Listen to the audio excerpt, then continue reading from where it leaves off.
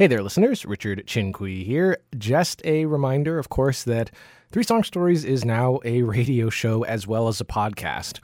And Doug's episode that you're about to hear already came out last week on the air. So if you go over to WGCU.org and listen to that version of the show, you get to hear the long version of the music. Hooray! You can go to WGCU.org and find our show under Listen. Or if you're in Southwest Florida, you can always listen when the shows air, Saturdays at 10 a.m. All right, here's the show. 1, 2, 3.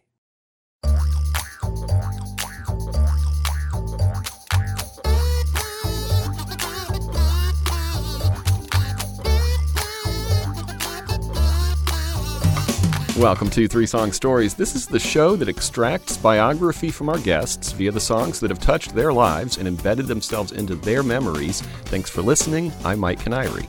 Our guest today is Doug Berman.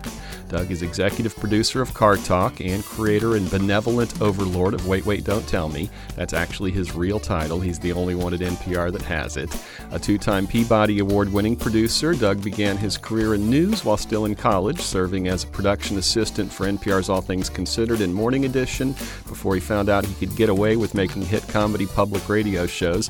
Doug was news director at WFCR in Amherst, Massachusetts, and WBUR in Boston. It was at WBUR that Doug met and became friends with Tom and Ray Magliazzi, who were doing a local call-in show at the time. He produced a pilot for them, and that became the first episode of Car Talk, which, as you know, went on to become one of public radio's most successful shows ever, one that we will all miss dearly. In the late 90s, after Car Talk proved there was an audience for such silliness on NPR, Doug was asked to create another show to pair with Car Talk, and so Wait, Wait, Don't Tell Me was born. Doug's bio says both shows reflect his sensibility, that being comedy shows seeded with a modicum of useful information, or as he likes to describe them, not a complete waste of time. When we found out we were going to be launching as a radio show on Saturday mornings at 10 in the place of Car Talk, after about 3.5 years as a podcast, it was Doug's name that immediately leapt to mind as the perfect way to bridge that gap. And we couldn't be happier to have gotten him into the studio at UC Berkeley's Graduate School of Journalism to get to know him through his songs and his song stories. Hey there, Doug. How are you doing? Very well. How you doing? I'm doing very well. We really appreciate you doing this. The first question has to be, are you now or have you ever been a bongo player? Bongo, no. But I've been involved in music as long as I can remember. And at college, I got very into their West African drum and dance program, mostly drum. And from that, Tom and Ray, they tend to exaggerate stories. That became that I majored in West African drumming at college, and that became that I majored in bongos at college, and that became Bongo Boy. So there's a grain of truth there, and I actually have spent a lot of time studying and playing traditional music of Ghana from West Africa.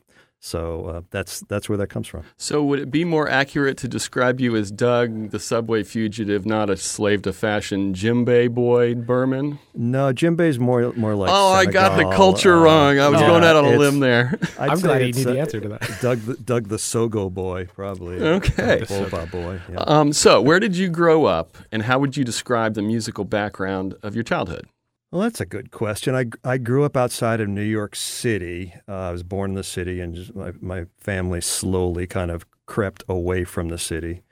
My parents were of the generation that thought the best thing in the world would be to have a separate house and not an apartment, and have a little piece of lawn and stuff like that. So that's kind of how I grew up in the suburbs. Musically, I was introduced to playing instruments at a young age. My mom was really not musical at all, and my dad liked music, but he liked, classical music. And I had the choice when I was in third grade. They gave you, the option of playing any instrument you wanted as long as it was either violin or cello. And my dad liked the cello, and so he wanted me to play cello. So I was the only sucker on the school bus dragging this thing larger than I was back and forth to school. That was not very successful. And then I played piano, and I tried trumpet for a short time, and I played guitar, and I sort of made my way around different instruments, not particularly well, but I really enjoyed it. What kind of parents were you, or what kind of music rather were your parents playing? My mother liked the Carpenters, and I would say sappy pop music from the 50s and early 60s. My dad liked classical music, Beethoven, and we crossed over on Simon and Garfunkel. He liked Simon and Garfunkel, and that was acceptable to me as a kid in the 60s growing up. I still like Paul Simon. I still think he was a great musician. Love his stuff. What was the first band or musician or style of music that you glommed onto as an individual and not, influenced from above? That is an interesting question. I've tried to remember. I think I remember going down to this department store that was a couple of miles away from my house and riding my bike, every week or two, and buying the latest 45. For those of you who don't remember what those are, they were little records that spun faster than long-playing LPs. And so I guess I was, I started with, what most people start with, which is probably, top 40 radio. I listened to WABC in New York, and then sort of made my way into more progressive music as I got older.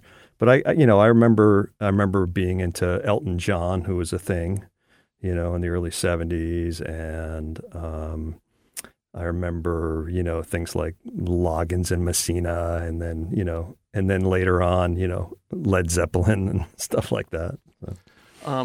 Do you remember the first music you owned? Oh, geez.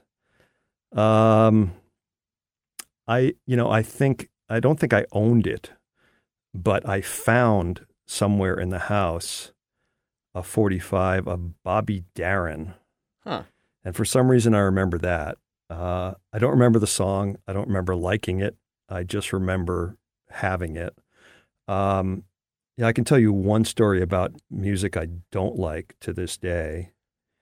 When I was a kid, there were 8-track tape players, another technology that's passed us by, and 8 tracks, as you guys know, were essentially the length of a regular album or even 2 albums, and they would continually rotate through it, so nonstop. They would just go one song to the next and back to the beginning, and I guess at some point I had some interest in the Beach Boys, and I bought an 8-track called Endless Summer, which was sort of the best of the Beach Boys. And then when I must have been 10 or 11 years old or something, maybe somewhere around there, and I got one of these childhood, fever diseases, and I was stuck in bed with a high fever, and my mother had to leave for work. So, she would sort of come and see to me and all that. And, and she would wish me well. And then I was home from school with this fever, and she would leave for work, and the fever would kind of spike during the day. And I remember being a little bit delirious and just kind of out of there. And you know where this is going. And so the Beach Boys 8-track was across the room, and it was on, and it went around and around, and I was too sick to get up, and I was kind of coming in and out of consciousness. And every time I came in, I'd hear the Beach Boys, and, it's like getting sick on a certain type of alcohol when you're in college, like you can never touch it again, just the smell of it. And so I have never listened to the Beach Boys intentionally since then. So when you hear the Beach Boys, it's like literally a fever dream. It makes me a little nauseous. Yeah. I know they're very good. Do you play any instruments still to this day? I still do the African music. Yeah. Yeah. All right. If you can learn any instrument instantly without having to try, which would it be? That's a great question. Probably a lot of them. You know what I wish I could do on an instrument is to have that ability that great musicians have to hear something and translate it immediately through, your fingers or your mouth or whatever it is to the instrument. And I never quite got there with any of my instruments, I'd love to be able to play guitar like that. They're instruments I really admire, piano, horns, all that stuff. If I could play any of them really well, I'd be really happy. And in fact, one thing I'd love to be able to do is to sing. I can't sing for beans. I can make do, but I'm not good at it, and I wish I was. Maybe in my dotage, I'll take some lessons. Are you shy about singing, and that's what keeps you from doing it, or are you just bad singer? I would say I'm shy about it because I'm a bad singer. Okay. Right? Both, A and B. Gotcha. Okay, well, it is time for us to get to your first song. Let's hear it for the boy. Would you like to tell a little story? Well, you asked me to come up with, think of songs that, bring me back to a certain place. And so that's one that came to mind. Right after college, this would have been, 1984. I drove across the country with my college girlfriend at the time. And in 1984, there wasn't, satellite radio. There weren't, iPads and iPhones and all that stuff. And you were really, for music, you were pretty limited, to the radio. Get a cassette player or something, but it was really, pretty limited. And so we were driving, for many weeks across the country and spent a lot of time in the Western United States. And you really couldn't get much on the radio. It'd be a lot of static, and the FM stations didn't go far. So we ended up on the AM dial all the time. And what we ended up being able to, tune in were these huge AM top 40 stations that are kind of dotted throughout the country. And so, we'd drive out of one place and lose a station and, have nothing for a little while. And then another one would come in. And it seemed like this song, Let's Hear It for the Boy, was always on because it was a big hit that summer. It was number one for a couple of weeks and spent about 10 weeks on the charts, in the top 10. And so it seemed like 4 or 5 times a day, that song would be on in the car. And so that just reminds me of that trip and driving through the West. What kind of car were you guys in? We were in a 1979 Pontiac Phoenix. What color? Dark blue. It blew a head gasket in Wyoming. Oof. Well, let's picture you and your girlfriend. What was her name?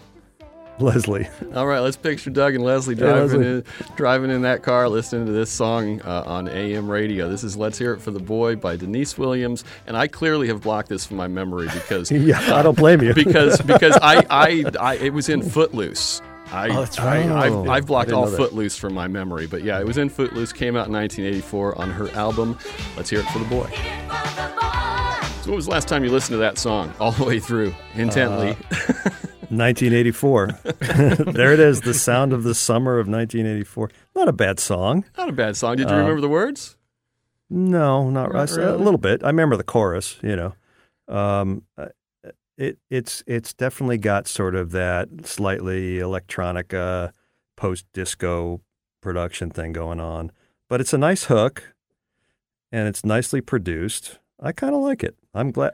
I'm going to listen to it once every 35 years. I'll set a reminder and let you know. Yeah. Let us know how it feels the next time. It takes me back to my middle school cafeteria dance. Yeah. So when you were in high school, what was the vibe that you put off in terms of music and how you interacted with the world? I was in bands and stuff, I was probably playing like, keyboards and a guitar in various bands, high school bands. So I think that, that gave me a pass with the cool kids, Right. who I normally would not have gotten a pass from because I was interested in doing well at school and stuff. So that helped me out. And I was, I spent a lot of free time, playing music. That was a hobby. Any of the bands that you were in have names you remember? Oh boy, the one I remember best was called The Other Band. And then I guess later on, I was in a band in college called Low Clearance. Low Clearance. Yeah, I can't remember any others off the top of my head. Are you a dancer? No. No. I've got good rhythm, but I don't have really good body awareness. Yeah. Like I know when to move, but like if I can think it, but the parts don't exactly go exactly where I want. I could fake it a little bit, but I'm not much of a dancer. No. What are your opinions of Footloose? I don't think I've ever seen Footloose. What? No. Yeah. Sorry. I just bring that up because I couldn't stand it because there's just way too much dancing in it. It's just all dancing. Yeah. There are too many cars in cars. Yeah, well, Okay, so do you remember the first live music that you saw? Or a concert, Yes. something that would be, concert-ish. Yeah. Me and a friend of mine who I played music with a little bit. We got tickets to see Loggins and Messina at, I think it would have been, I don't know if it was Lincoln Center, but it was one of those, one of the places near either at or near Lincoln Center. And so we got, one of the parents drove us there and the other parent picked us up, so that was my first concert that I remember. Have you seen lots of concerts over the years? Yeah, I probably saw a lot of concerts earlier on, and then I think I kind of soured on the concert scene, and I mostly over the last few decades, I'm just going. I'll go see someone at a small venue if I really like them. Do you have a peak concert experience that you can recall, or just like the best show, most memorable show that you've been to? I'm jumping ahead a little bit here, but I saw Trombone Shorty at a festival up in Northern California just a few years ago, and it was one of the best shows I've seen. We'll leave that little teaser we'll there for now. We're foreshadowing. What is the biggest act you've seen in a small venue or musician? I saw Springsteen in what year would it have been? It would have been, I don't know, 2000-ish. He did a fundraiser for a poetry magazine that was a Boston or Cambridge-based poetry magazine, and he agreed to do 2 nights at this little 900-seat theater about 6 blocks from my house when I lived in Cambridge. And the tickets were $500 each, which hurt, but that was fantastic. It sort of was an early omen of the stuff he's doing now on Broadway, where he talked and played. And you can find a bootleg of it out there. It's at the Somerville Theater.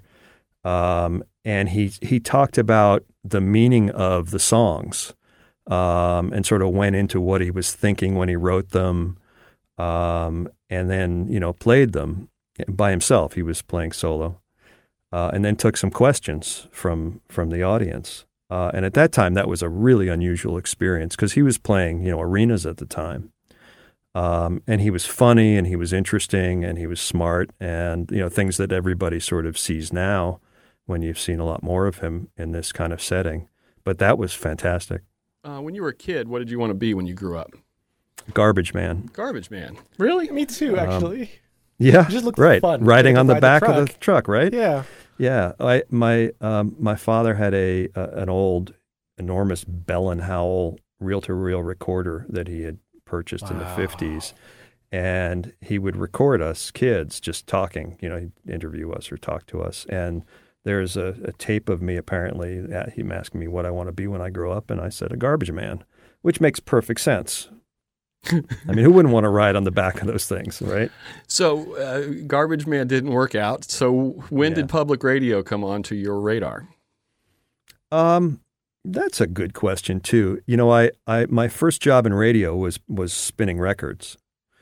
I took an internship at a local FM station near the high school. And this was a place that, first of all, I had been there once before. When I was in 10th grade, I worked for a little remote, a closed circuit television program that the high school did. And there was this station, and it was a progressive rock station that played all kinds of crazy stuff. And, we loved it at the time because it was really different and interesting. And then one day, as commercial radio stations do, one day, like from 1 minute to the next, it went to easy listening, Oh, yeah. And suddenly it was, Carly Simon and, Wait, Doug, does that mean that you have like a radio voice, like a DJ voice? Somewhere in there? I don't know if it came from doing this stuff or probably not. I think it just, yeah, maybe because I did enough talking on the air that you just get used to it. But the station just like switched off and suddenly it was for our parents, and we were all very upset. So, I got assigned to go and interview the program director and find out why they did this. Now, having worked in radio for a long time, I know why they did it because they weren't making any money and nobody was listening except, these kids in high school. Poor high school students. Yeah, they couldn't sell any ads.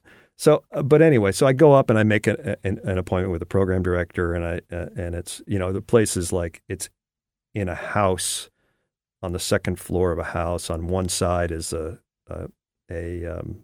hair salon, and on the other side is a radio station. And so I go in to see the program director, and the program director comes out, and his name is Howard Stern, and the Howard Stern. The Howard Stern. Okay. So we sit down and we set up the camera and we say, so tell us about the format change. And Howard Stern sincerely looks at us and says, what format change? That's my Howard Stern story. He was the program director there at the time. And then I came back a couple of years later and I interned there and was very fortunate to work with a guy named Earl Bailey, who was an old rock and roll guy who's now on Sirius. And he taught me production, the beginnings of what could be done, with radio production. And that really interested me. And so as my interests changed, I got a little bored spinning records. I got more interested in, news and events and, reading the newspapers and all that. As my interests changed, I was able to kind of apply that knowledge of production to, news and information. And then I went to NPR, and that was really boot camp. That's where the best work in the country is getting done in terms of, audio production. At least, it certainly was at the time, and I suspect it still is. And so, that's where I really learned how to do production. You were actually like a news director a couple times from what I've read. I was interested in news because that's where the production was. That's where the interesting work was going on. I kind of liked the storytelling. I liked, the sound. I liked being able to do interesting things.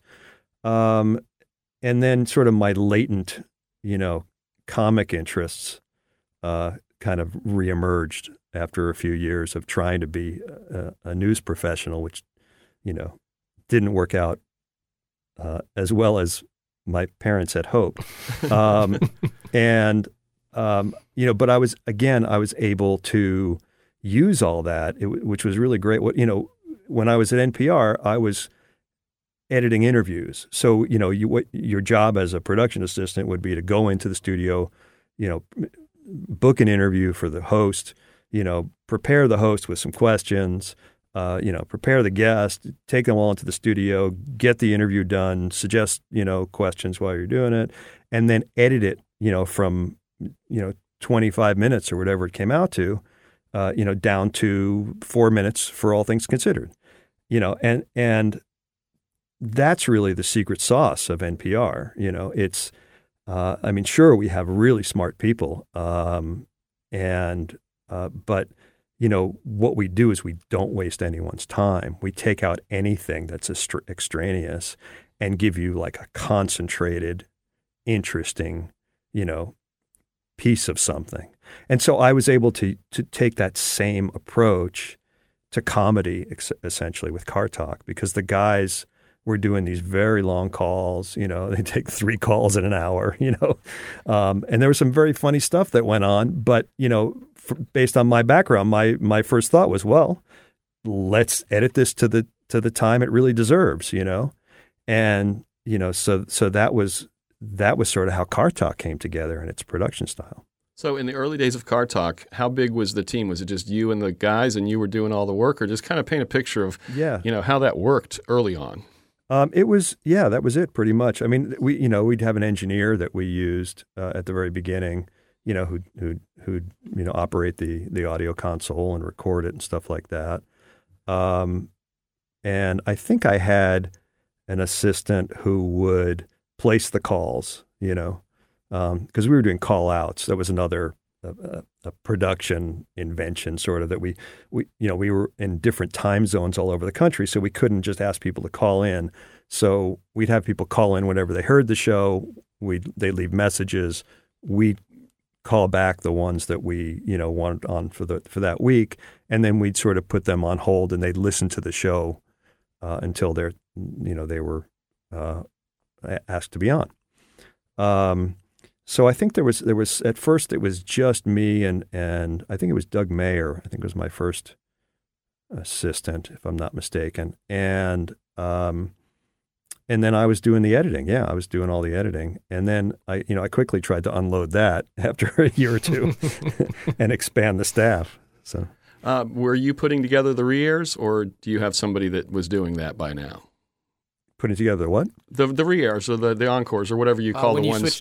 When you switch to best ofs.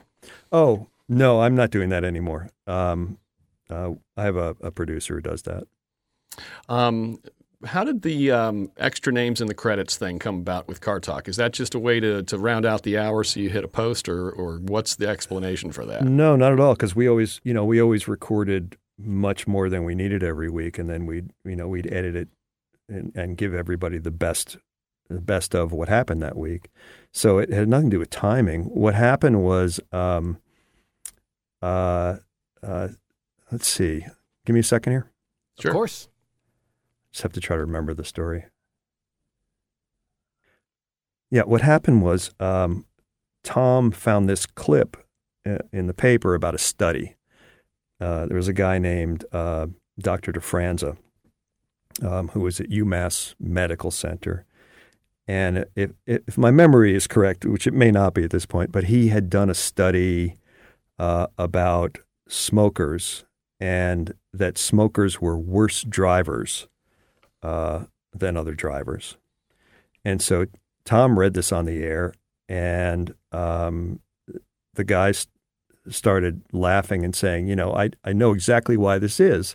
And Tom told a story about when you're driving a car, when he's driving a car and he's smoking a cigar, and the ash falls off and falls between your legs while you're driving, and you're trying to, brush it out and jump around. And they all were laughing. They were cracking up, and they were saying, that's why smokers are worth drivers. And this guy, Dr. DeFranza, doesn't know what he's talking about, and they had a good time.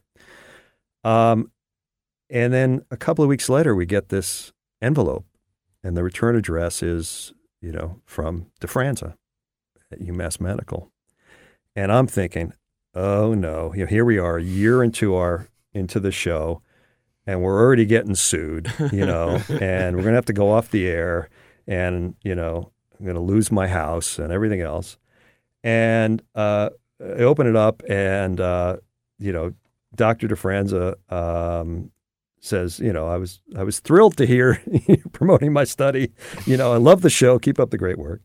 And so we named Dr. DeFranza as our automotive medical researcher.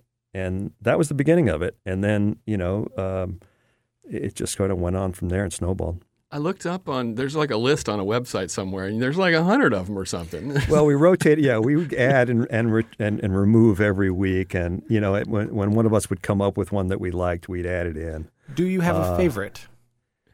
Well, one of the ones I'm probably most proud of that I like was the head of our working mother support group. His name was Erasmus B. Dragon. Yeah. So I'm partial to that one, but there are a lot of great ones and a lot of not so great ones, but they made us laugh. How did you end up with a theme song that starts with a banjo? That doesn't seem like something that two guys from MIT up in the Northeast would be resonating with. But explain, I guess. Au contraire, piston pusses. Okay. Tom and Ray were in a bluegrass band. Oh my goodness! Yeah. They're both bluegrass players. Tom played bass and Ray plays guitar.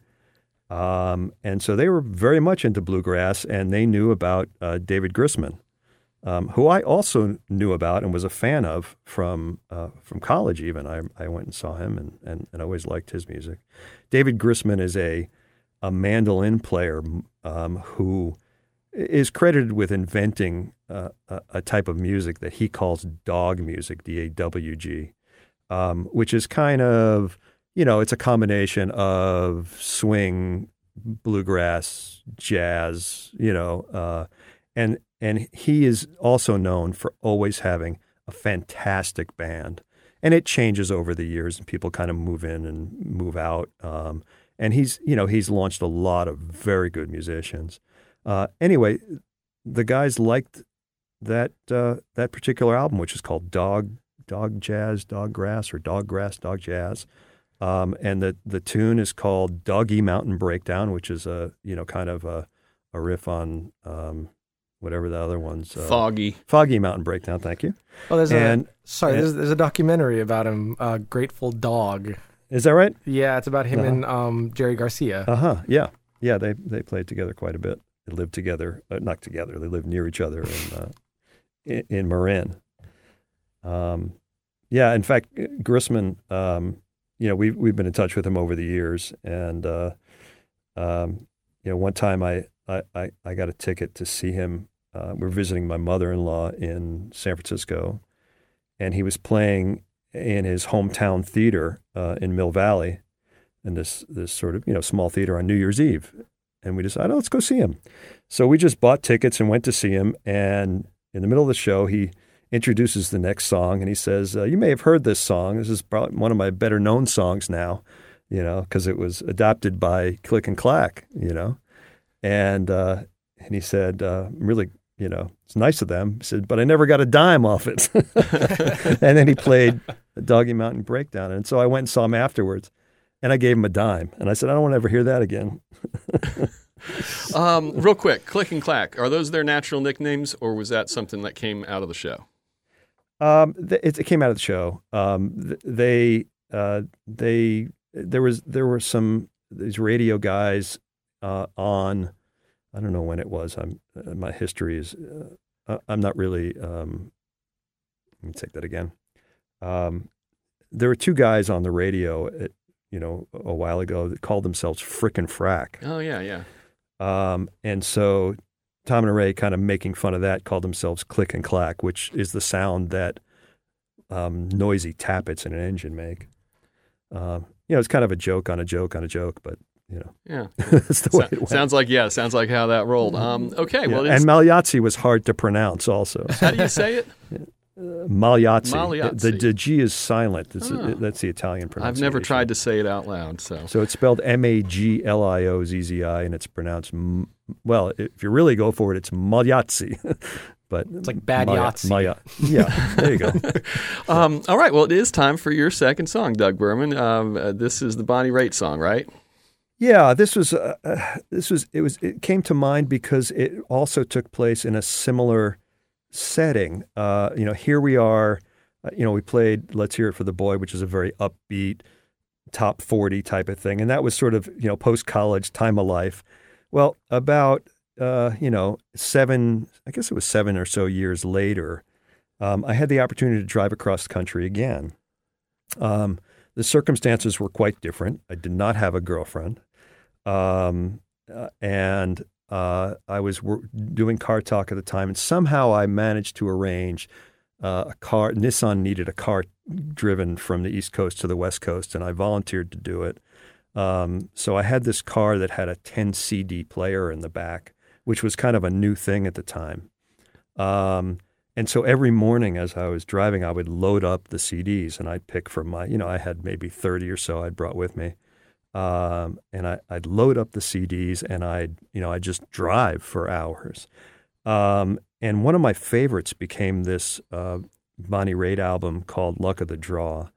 Now, you may know Bonnie Raitt from, earlier on as sort of her, bluesy period. I guess she's still in a bluesy period, but, she had sort of a lot of success in the early 70s, and then she was, sort of quiet for a while, and then she came back with this just knockout album, which was just so sophisticated and so beautiful that I absolutely fell in love with it. And this particular song, which is "I Can't Make You Love Me," is a ballad that I've since met her, and I saw her in concert, and she dedicated it to her father, who was John Raitt, the theater impresario. When I hear this song, what I remember is, driving at 80 miles an hour with the windows down, 90 degrees out, this sort of hot wind blowing, and, driving through the cornfields, of Iowa and Nebraska. And, the song is slow and sophisticated and beautiful. And, the hot wind is blowing and the corn's going by. Was there anybody that you were thinking of that you couldn't make love them? No, I don't listen to lyrics when I listen to music, oddly enough. I'm one of those people, when I say, "Oh, I love this song," they're like, "Really? It's so depressing." And I'm like, "What's it about?" I almost don't even hear that stuff. I'm listening for melody and chord changes and arrangement, stuff like that. So to me, it's just a beautifully written song. Well, let's listen to it. This is Bonnie Raitt's I Can't Make You Love Me. It's off, like you said, her 1991 album, Luck of the Draw. The lyrics are kind of melancholy now that you mention it. We made attention to it. That's why we make you listen to the song. Yeah. Are you going to listen to this ever again now, Doug? Oh, yeah. Oh, good. Absolutely. I think it's a beautiful song. It's kind of painfully beautiful, One of the things I loved about just the fact of that album and how good it was that, when I was a kid, pop music was really a thing for young musicians, like all of the big stars, were like in their 20s.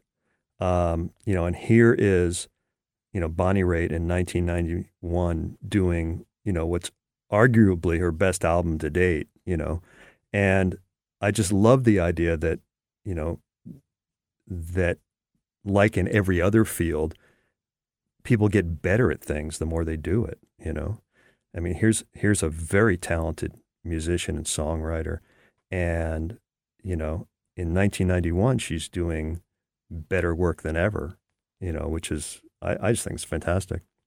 Can I humbly suggest a song to you, Doug?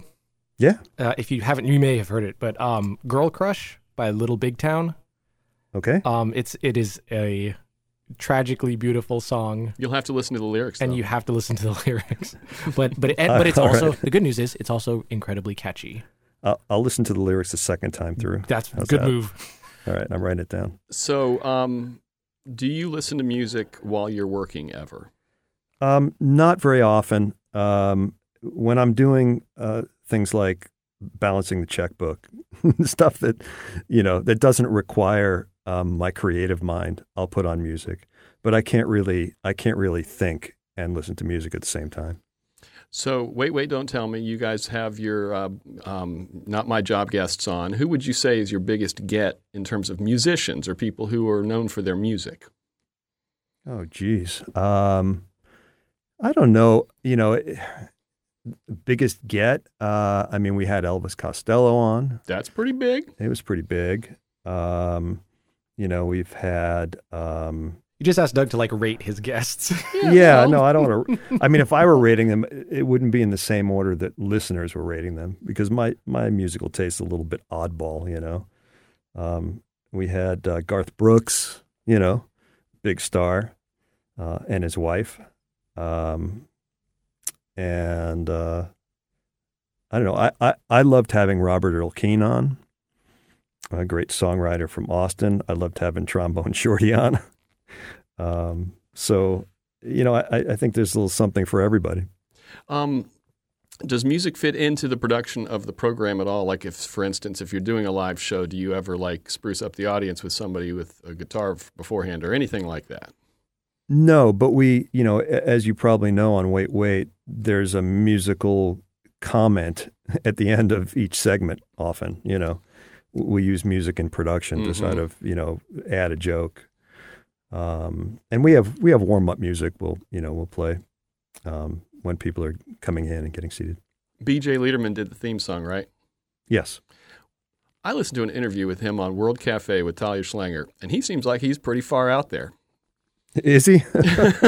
Do you know him? I mean, I haven't spent any time with him. Oh, no? We talked. I mean, when we were working on this, when he was doing the theme, but I don't. We've never hung out, so I don't know that he's far out. He maybe. I'll take your word for it.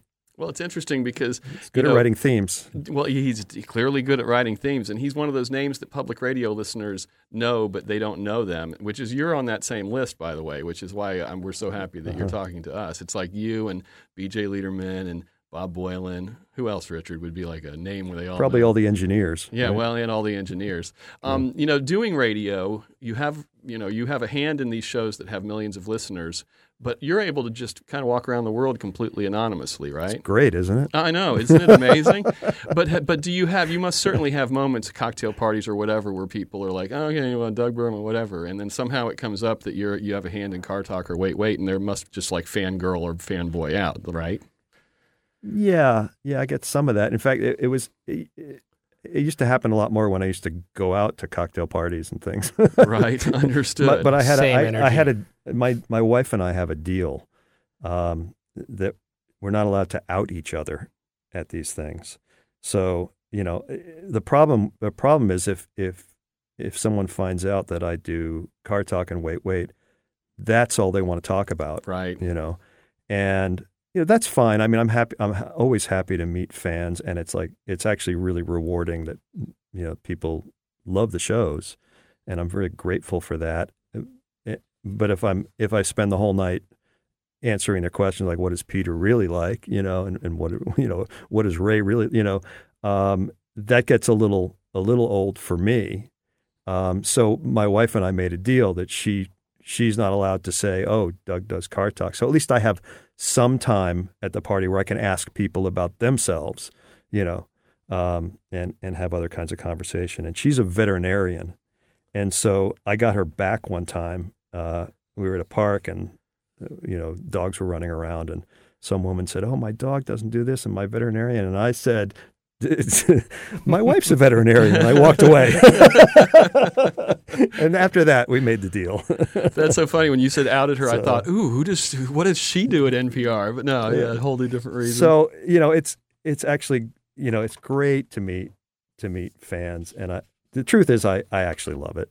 I mean, it's what's better than having somebody say, you've made me laugh a lot. You've made my life better in some ways. I mean, that's amazing. So I don't want to downplay it or poo-poo it, Well, on the note of fandom, people are going to be hearing this the first weekend that we don't carry Car Talk.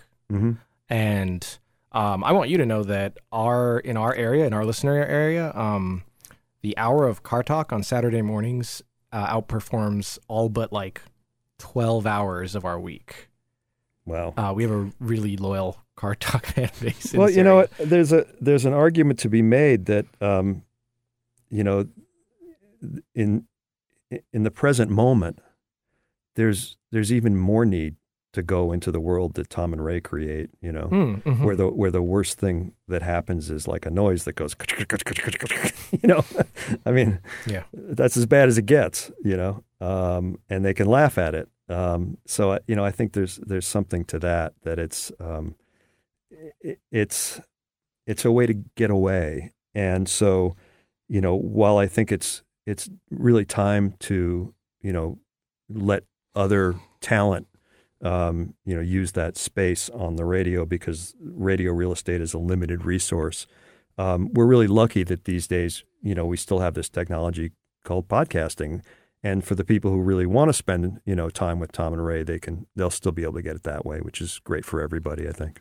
Well, and like I said in the email that I sent you, I mean, for me, like I use this on pledge drives sometimes when we do it on the weekends. It's like, I don't have to make this up. That's what makes it like effective, is that public radio listeners, Saturday morning is, you have Weekend Saturday, and then you've got Car Talk, and then you've got Wait, Don't Tell Me, and then you can start your weekend. And that's just how the weekend starts. And so cheers to that. I just want to thank you on behalf of myself and our listeners for creating that world. Seconded.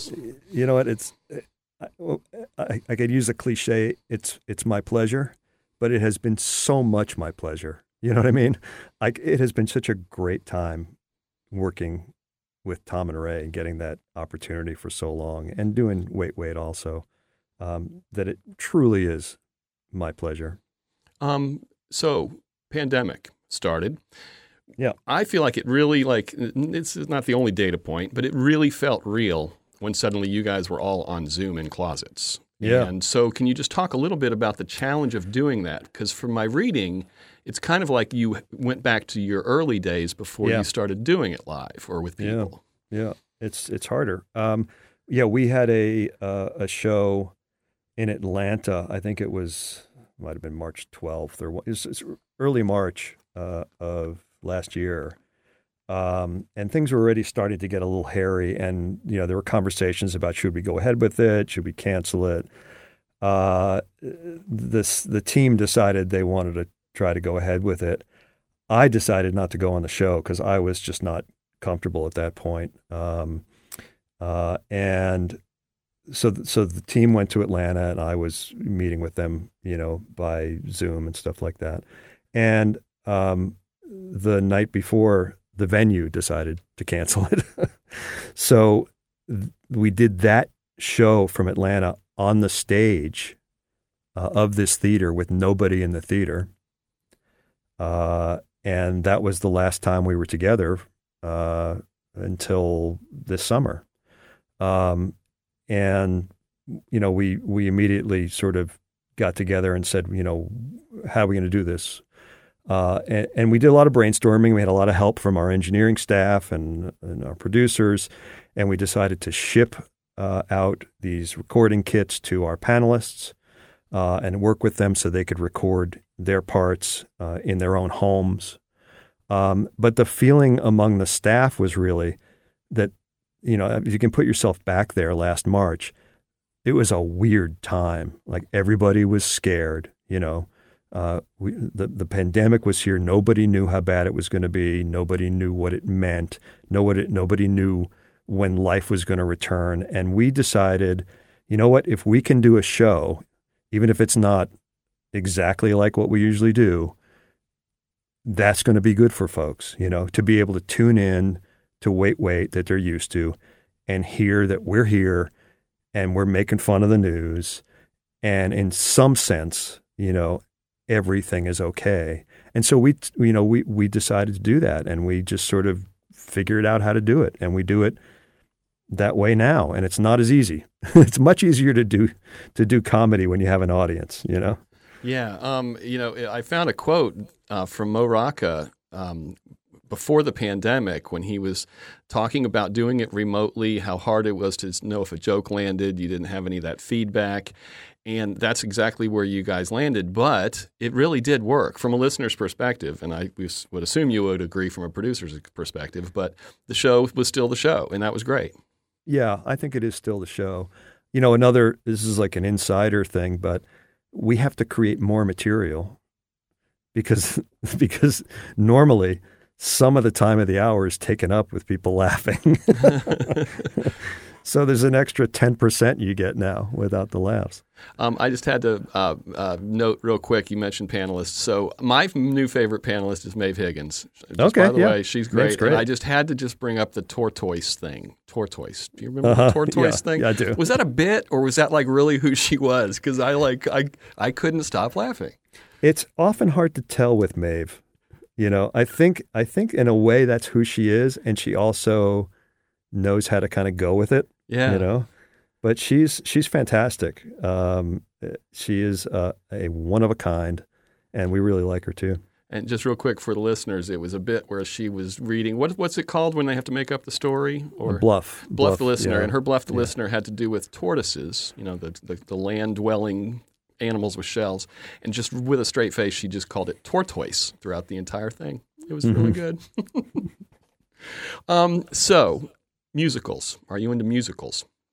I really dislike musicals. Oh. I actively dislike them, and I'm sorry. What is it you don't and like? I apologize to Lin-Manuel Miranda. It's like me and Footloose. What is it about musicals? You know, as long as I can remember, I didn't like them, and I think it was such an obvious pretense. Like I couldn't suspend my belief that people were just doing something and suddenly they'd break into song. You know, at least that's not the way I grew up. And, you know, when I was growing up, musicals, the type of music in musicals wasn't really something that appealed to me, except for Hair, you know. If it's ironic, like Schmigadoon, is that enough to sell you on it? Or is even the self-aware people breaking out into singing too much? I haven't watched Schmigadoon, but you know, I liked Avenue Q. I certainly liked Hamilton. You know, I mean, I've seen some that I like. I'm being a little harsh, but it's not a genre that I particularly care for. Do you have a nickname that's stuck over the course of your life that you would be willing to share with us, besides the Car Talk ones that we've heard? Well, off the air, yeah, pretty much everybody was called this, but I think it was started with me, with the guys called me this, and I don't really want to say it on the air, but I'll tell you what it is. Have you guys ever played golf? Do you know what golf? I mean, you know the game a little bit. I grew up playing golf. Mike was a competitive golfer in high school. Okay. I haven't played golf, but I know what it is. You know when you make those short little shots on the green, you know what those are called? Uh-huh. You want me to say it? Yeah. Chips? No, the really short ones. Putt. Yeah, pluralized? Putts. That's the name. I got it. Right on. Okay, a little peek behind the curtain there. Yeah, so I don't know how it started. It was just one of these silly things that they thought was funny. And then everybody started, it was basically became a greeting, you know, like instead of dude, it was Putts, how you doing? So that's what everybody called each other. If you were a championship wrestler, what song would you come into the arena on? If I were a championship wrestler, what song? I guess I can't Make You Love Me, right? I mean, you could. Let's go with Let's Hear It for the Boy. I think I'll go with that at the moment. And your wrestler name could be The Boy. The Boy, yeah. There you go. Yeah. Okay. I have no idea. Last question before your third song is, if you were a cocktail or drink of some kind that represents who you are, what would it be? We're making a cocktail. So not an existing one, like make up a cocktail. Make up a cocktail. Well, or you pick one and then make it your own somehow. Yeah. Man, these are hard questions. We don't fool around. All right. Well, I think it'd have to be a little bit cynical, a little bit. So maybe we'll go with like a bitter, you know, like a Campari in there. And then we'd want something sweet, because I'm very sweet. So I don't know. What's sweet? Simple syrup? Sweet vermouth. How's that? There you go. And then something funny. What's a funny alcohol? Tequila? Tequila make you do funny things. That's not no. Not going to really work with funny. vermouth and bitter, Let's though. see. Yeah. I don't know. Maybe bathtub gin. Yeah, moonshine. Moonshine's Yeah. funny to say. Okay, what's it called? Yeah, name it. What's it called? Yeah.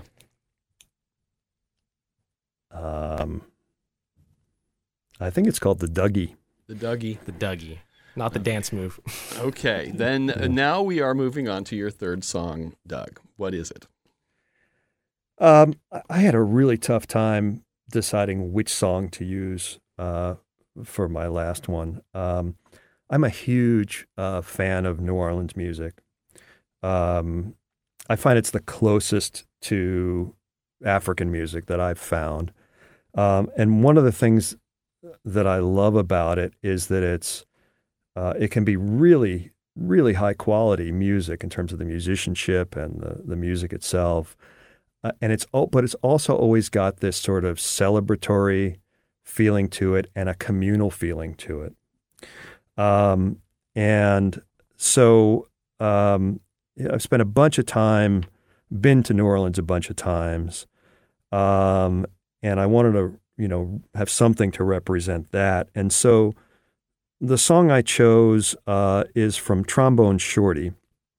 Trombone Shorty is a fantastic musician, band leader, arranger, songwriter. He's kind of this and singer. He's got it all. He's really an amazing talent, and he's kind of, to me, the center of modern, New Orleans music right now. And he has a sense of the New Orleans past, and he sort of put his own touch on it. And this particular song is called Here Come the Girls, and it's a remake. It was originally written by Allen Toussaint, who was in his day the center of New Orleans music in a lot of ways. Toussaint wrote it in 1971 to be recorded by a guy named Ernie K. Doe, who was known for a song called Mother-in-Law, which you may remember from the early 60s, also a New Orleans classic. Anyway, it's got that really classic New Orleans sound. It's in some ways very simple, and the lyrics are kind of very simple, and yet it's incredibly catchy, and it's kind of celebratory of New Orleans and of the people. So it's called Here Come the Girls. All right, let's listen to it. It's trombone. It's from Trombone Shorty's 2017 album Parking Lot Symphony. Were we hearing you drumming in there, Doug Berman? Yeah. That was my pen. Yeah. What were you feeling when you were listening to that? The New Orleans vibe, I mean, that's it, and Trombone Shorty does it as well as anybody, the horns, the syncopation, it's sort of an audience participation element to the chorus, it's hard to not feel like you're going to have a good time when you hear music like that. I could picture it as like an opening song to a Tarantino film. Like the way it kind of ends, you could just kind of see like the montage or whatever's happening is ending, and now the film's going to start. Or like the text. Dun-dun-dun-dun-dun. When I was, starting out, I went to a public radio conference in New Orleans. Again, this would have been, late 80s sometime. And I went out to walk around, and I walked around the French Quarter. And I walked by this store, and there was a 20 by 24 photograph. There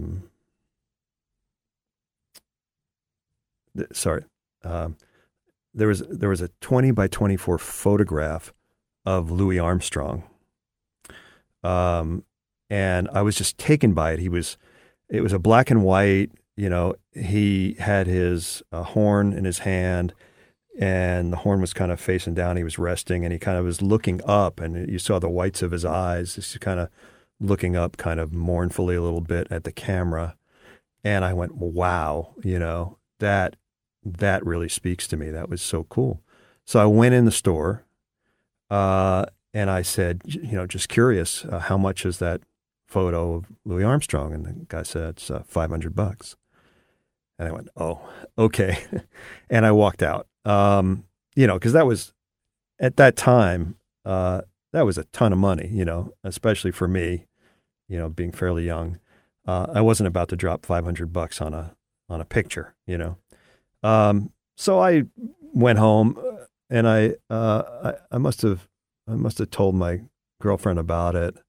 And she said, "Oh, next time you're there, you should just get it." She said, if you remembered it, it meant that much to you, and really spoke to you, you should have it. And I kind of, oh, yeah, okay, all right, maybe I'll do that. So a few years later, I go back to New Orleans and I walk around to where I thought the store was, and I can't find it, So I spend pretty much a couple of days, in my free time, walking up and down streets of the French Quarter, looking for the store that I thought I kind of could picture in my head where it was. And I don't find it. And so I go home and that's it. Anyway, a few years later, I come back again. Now this is my hobby now when I'm in New Orleans, is to go try to look for this store to see if I can find this photograph. And I'm walking around again, and I'll poke into places, and I'll look, and I'll ask, and finally I go in this place, and I described this store. It had all these black and white photos of jazz musicians and other musicians, and the guy says, "Oh, that sounds like A Gallery. It's called letter A Gallery for Fine Photography."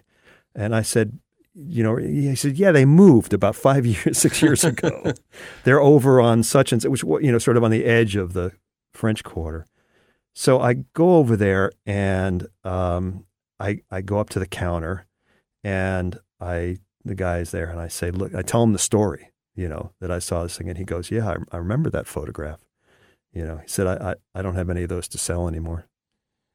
And my head drops, he goes, "Actually, you know what? I have 2 of them, and I'll sell you one of them because of this story." Huh. And I say, "Really?" He says, "Yeah." And he goes back and he pulls it out of the drawer. And I say, "How much?" And he says, $1,200. I go, "No!" Which was then just enough to make it like I can't really do it, Yeah. So I go back to the hotel and I ran into a friend of mine named Tony Khan, who was another public radio guy from Boston. And I tell him the story, and he loves the story, and he reaches into his pocket, and he gets out a checkbook, and he writes a check for $100, and he gives it to me, and he says, "I never got you guys a wedding present, so now it's $1,100. You should go get it." So I called my wife, and she said, "Oh, you should get it." So I got it, and I still have that photo. You could have sold it and then had 2 Bruce Springsteen tickets. That's right. Yeah, coulda, woulda, shoulda, right? You said you had trombone, I can't say the word trombone shorty on Wait, Wait, right? Oh, yeah. Mm-hmm. How is that decided? Like, do you get to go, I really like this musician, let's invite him on the show? Or how does that work in general terms? No, it doesn't work where I decide or anyone decides, but anybody can sort of suggest a guest. And then we talk about it as a group and sort of try to figure out if the person would be a good guest for us. So, I may very well have suggested it. I probably did. But it was vetted by the group. Has it gotten increasingly easier over the years to get people to do the show? Yeah, so we're kind of running out of people sometimes, it feels like. It's easier, and it's in a way it's harder because every person in America has a podcast, and every person in America has been on someone else's podcast. Mm-hmm. And it's not as novel. But we still get plenty of people who are very excited to be on the show, How far out do you book the celebrity guests? It really varies. There are times when we book someone who's a couple of months out because it's the date that works for everybody, and there are times when we have struck out the week before when we go on in a Monday, and we don't know who the guest is going to be. I know that world very well in my daily talk show radio world. Yep. So my question then is, so this is going to air on October 2nd. Do you know who the guest is going to be that day? And if so, can you divulge that? I cannot divulge it because I don't know who the guest is. Okay. We may know, the staff may know, but I just don't happen to know. I haven't looked. No worries. Do you listen to your radio in the car? Like FM transmitted radio? Not anymore. Not anymore. Mostly not, I would say. I usually spend time in the car listening to podcasts, NPR One for news, and music. It kind of depends on where I'm at. Do you listen to Wait, Wait as a listener in the wild? I listen to it by podcast. Huh. I'm usually not ready to listen to it on Saturday morning when KQED runs it, because I've been so immersed in it and spent so much time with all of the material so intensely for the week I can that I needed that I need a day or two to just like get away from it and forget it, and then I go back and I listen because on Monday we always talk about the show and like what did we like, what can we do better, So you have to do your homework before Monday. I have to do my homework, yeah. You guys record on Thursdays, like today? Thursday night, yep. Thursday night. So you're doing this and then you're gonna go record? We are recording, as we record this, it's probably about half an hour from now I'll be recording. Oh, well, that's just very interesting for us listeners out here. You said you don't sing. Have you ever done karaoke? I don't think I have. Yeah, not publicly. Not publicly. Not a shower karaoke, maybe. This is a question that I'm going to let you say no to because you've already admitted that you don't sing. But we generally ask our guests if they have any TV theme songs committed to memory that they would sing with us. And, we can even let you off easy if you're a whistler. We can maybe do like Andy Griffith or something. Let me think about it. TV theme songs. What comes to mind?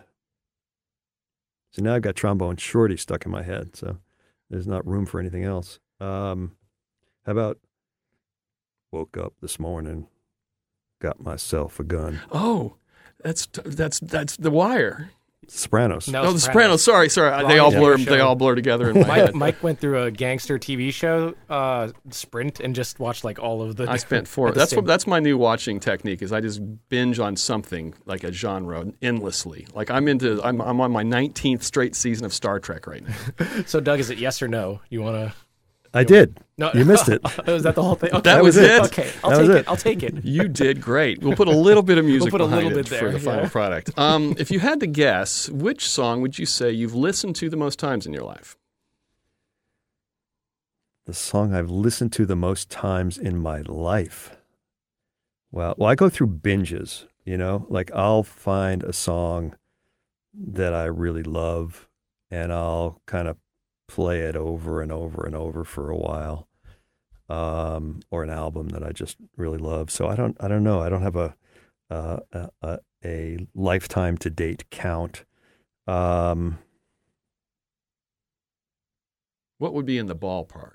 Like, what have you just musically spent most time with? Well, Trombone Shorty's up there. I hate to that's beat fine. I hate to beat a New Orleans horse here, but we're not going to audit it. So whichever one comes to mind. I'd say in the last 10 years, I've spent a lot of time listening to Robert Earl Keen. I had a period where I was really into his, Austin singer-songwriter mode. And he's a great storyteller. I had a great band with him. He's a good musician. I spent a lot of time with David Grisman when I was younger. I spent a lot of time with King Sunny Ade, who's a Nigerian guy, and a lot of African music, a ton of stuff that isn't, published recording, but is recordings that I've either made or acquired from people of Ghanaian music.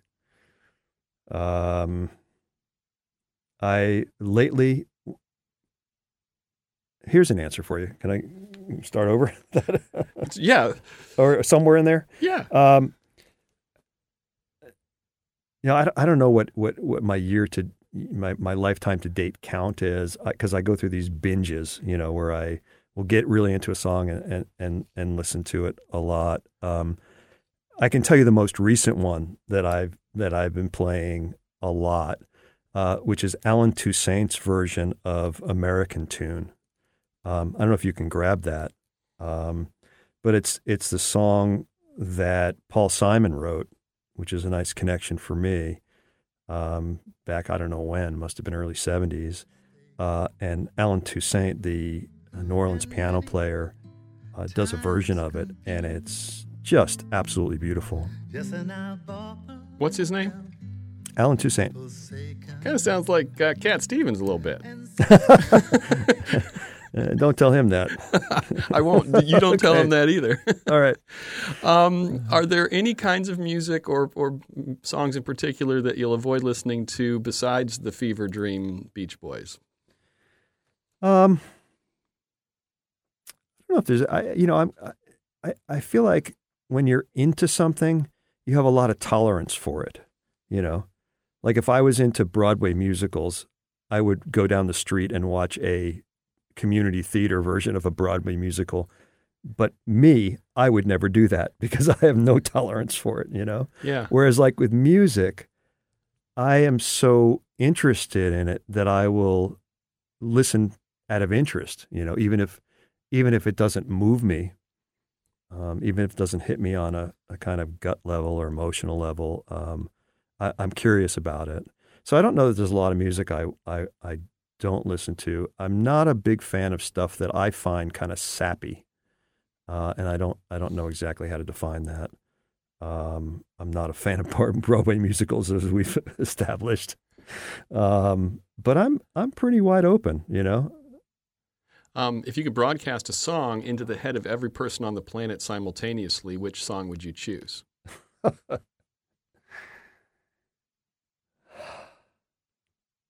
You keep asking me sort of the same question, like, what's your favorite song or something? Oh, no, this isn't your favorite song. This is, you get to reach into the psyches of all humans. How would you like to play it?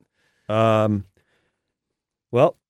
at the moment, I'm going to go with my man Trombone Shorty and the Laveau Dirge #1 and Ain't No Use, the two cuts that start off Parking Lot Symphony, because I think that's a beautiful composition that starts with a kind of mournful dirge and turns into an upbeat tune, and then kind of revives the dirge themes again toward the end. I think it's really nice.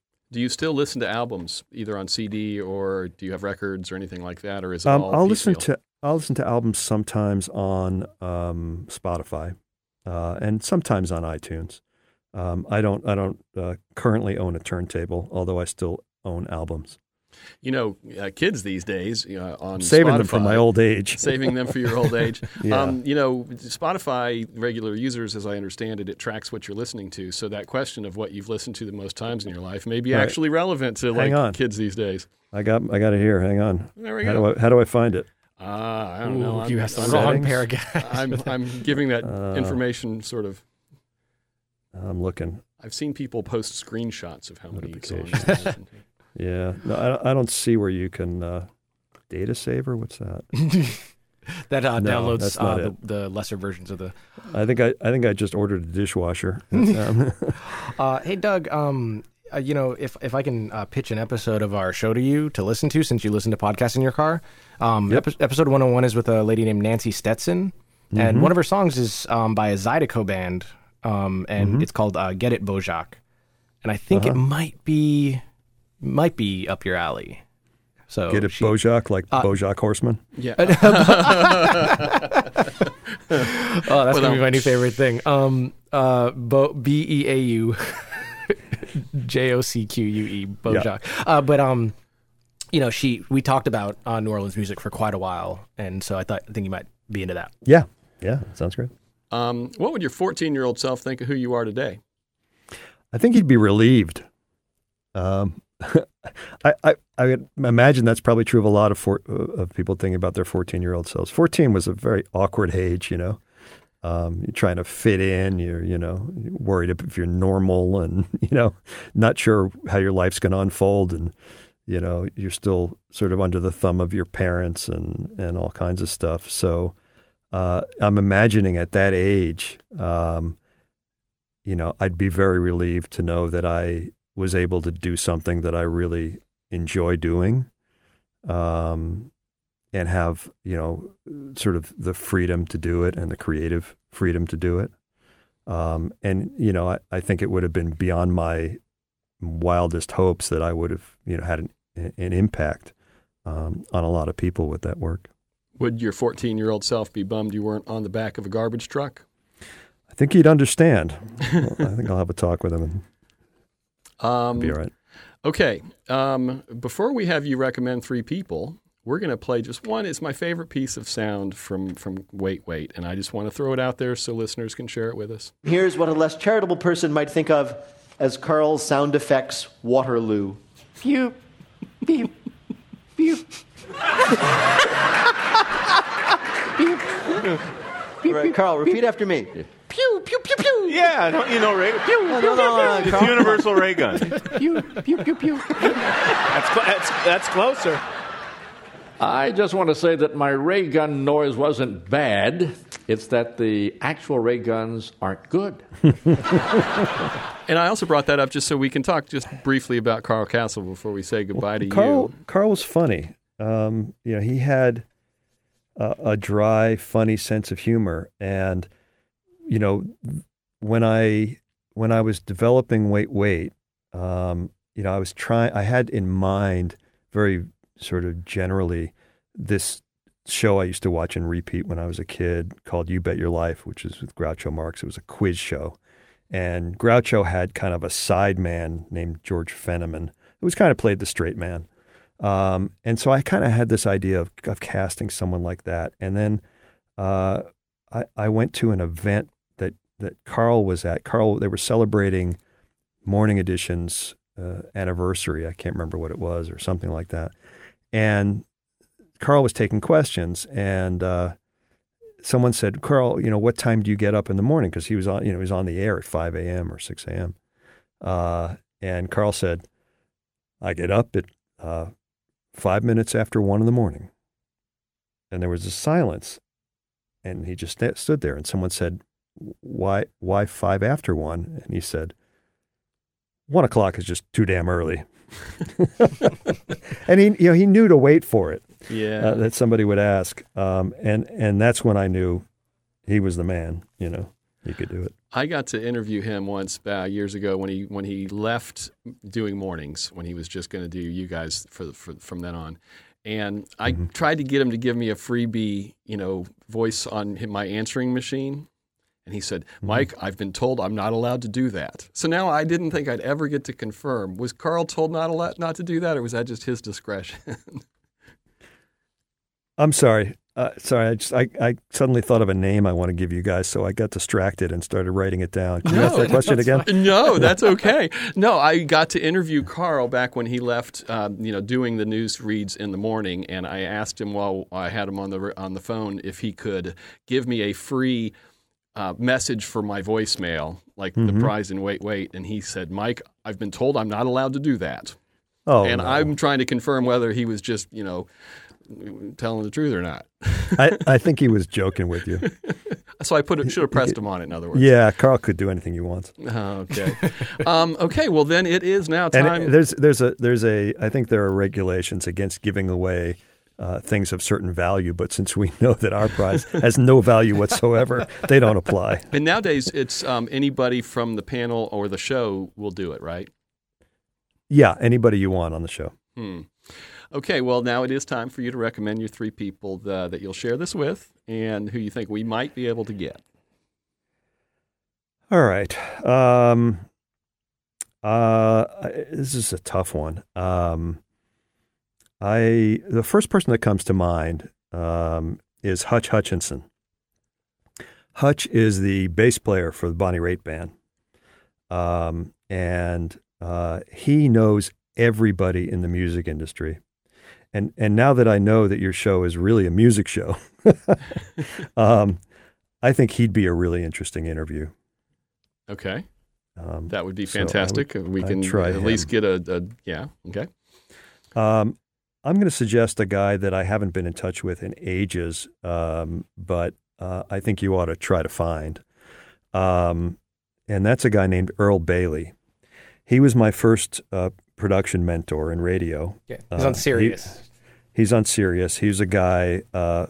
He's what people call a rock jock, and he was the classic rock and roll air personality, and he did it at some of the big stations, WNEW in New York, WMMR in Philadelphia, and he's just been doing it for so long. I'd be really curious what his 3 songs were and what stories he had around that.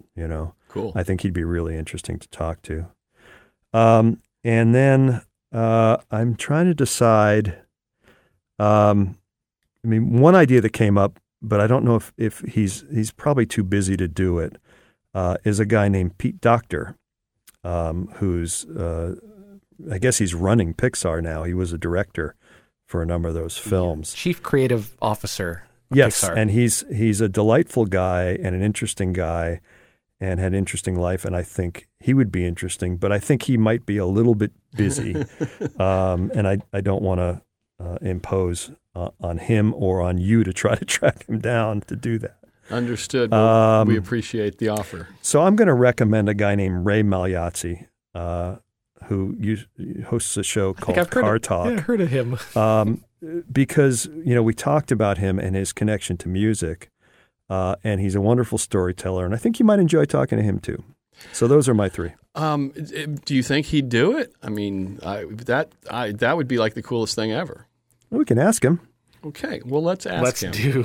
Well, thank you so much, Doug, for doing this, especially not having listened to what it is we do. That was we were really excited. We're like, wow, Doug Berman's going to do this just based on the description. Well, I'm happy to help. We were all, trying to figure our way out and, work on our ideas and do things that, interest and entertain people. And I commend you guys for doing it. I love the hook, the 3 songs, and it was really fun talking to you. You asked me some questions I absolutely could not answer. I still don't know what my drink would be. It's called the Dougie. Yeah, but I'm going to make one at home and see how good it is. But it was, no, don't do that. It sounds terrible. But it was fun to do this, and I sincerely wish you, the absolute best of luck, and I hope you have a delightful time and people really have fun listening. Well, thank you so much. We can't say enough. We make 3 Song Stories in the studios of WGCU Public Radio on the campus of Florida Gulf Coast University in Fort Myers, Florida. Richard Chinqui is co-creator and producer. Mike Canary is co-creator and host. Tara Callaghan is online content producer and host. And now that she's out of a job, the new head of our Working Mothers Support Group is Erasmus B. Dragon. Chris Duffus is our executive producer. And our theme song was created by Dave Cowan and Stick Martin at Monkey House Studio in St. Pete. For this week's parting tune, we're breaking the rules just a bit. Instead of a tune, we're going with the bit from Bluff the Listener panelist Maeve Higgins that I mentioned earlier. This is from their broadcast on January 18th, 2020. The famous Diego is about to retire. We're talking here about Diego the giant tortoise from the Galapagos, one of 15 tortoises in a captive breeding program meant to revive the species on the island of Santa Cruz. There's a lot of confusion about the differences between turtles and tortoises, so here's an easy way to tell them apart. Turtles live in New York City sewers, and they speak English, and they also do karate quite well. Tortoises, on the other hand, live above the ground, and they're extremely sensual. Diego is over 100 years old, and the job he's retiring from is having sex. So much sex that he's credited with helping save his species from extinction. When the program began 55 years ago, there were only 14 tortoises left, 12 females and 2 males. Imagine if they had been lesbians. Then Diego joined the conservation program from his home in San Diego and got busy. So, before I ask Jeff which one he wants, tortoise? It's the English. Is that how the Irish say the word tortoise? Oh, now that I think of it, I don't think I've ever heard it out loud. Like, I just saw them. They're such quiet creatures. They would never correct you. That's true. Keep listening. Next time on 3 Song Stories. Like Bowser shooting lasers at you and cats are trying to rip your face off.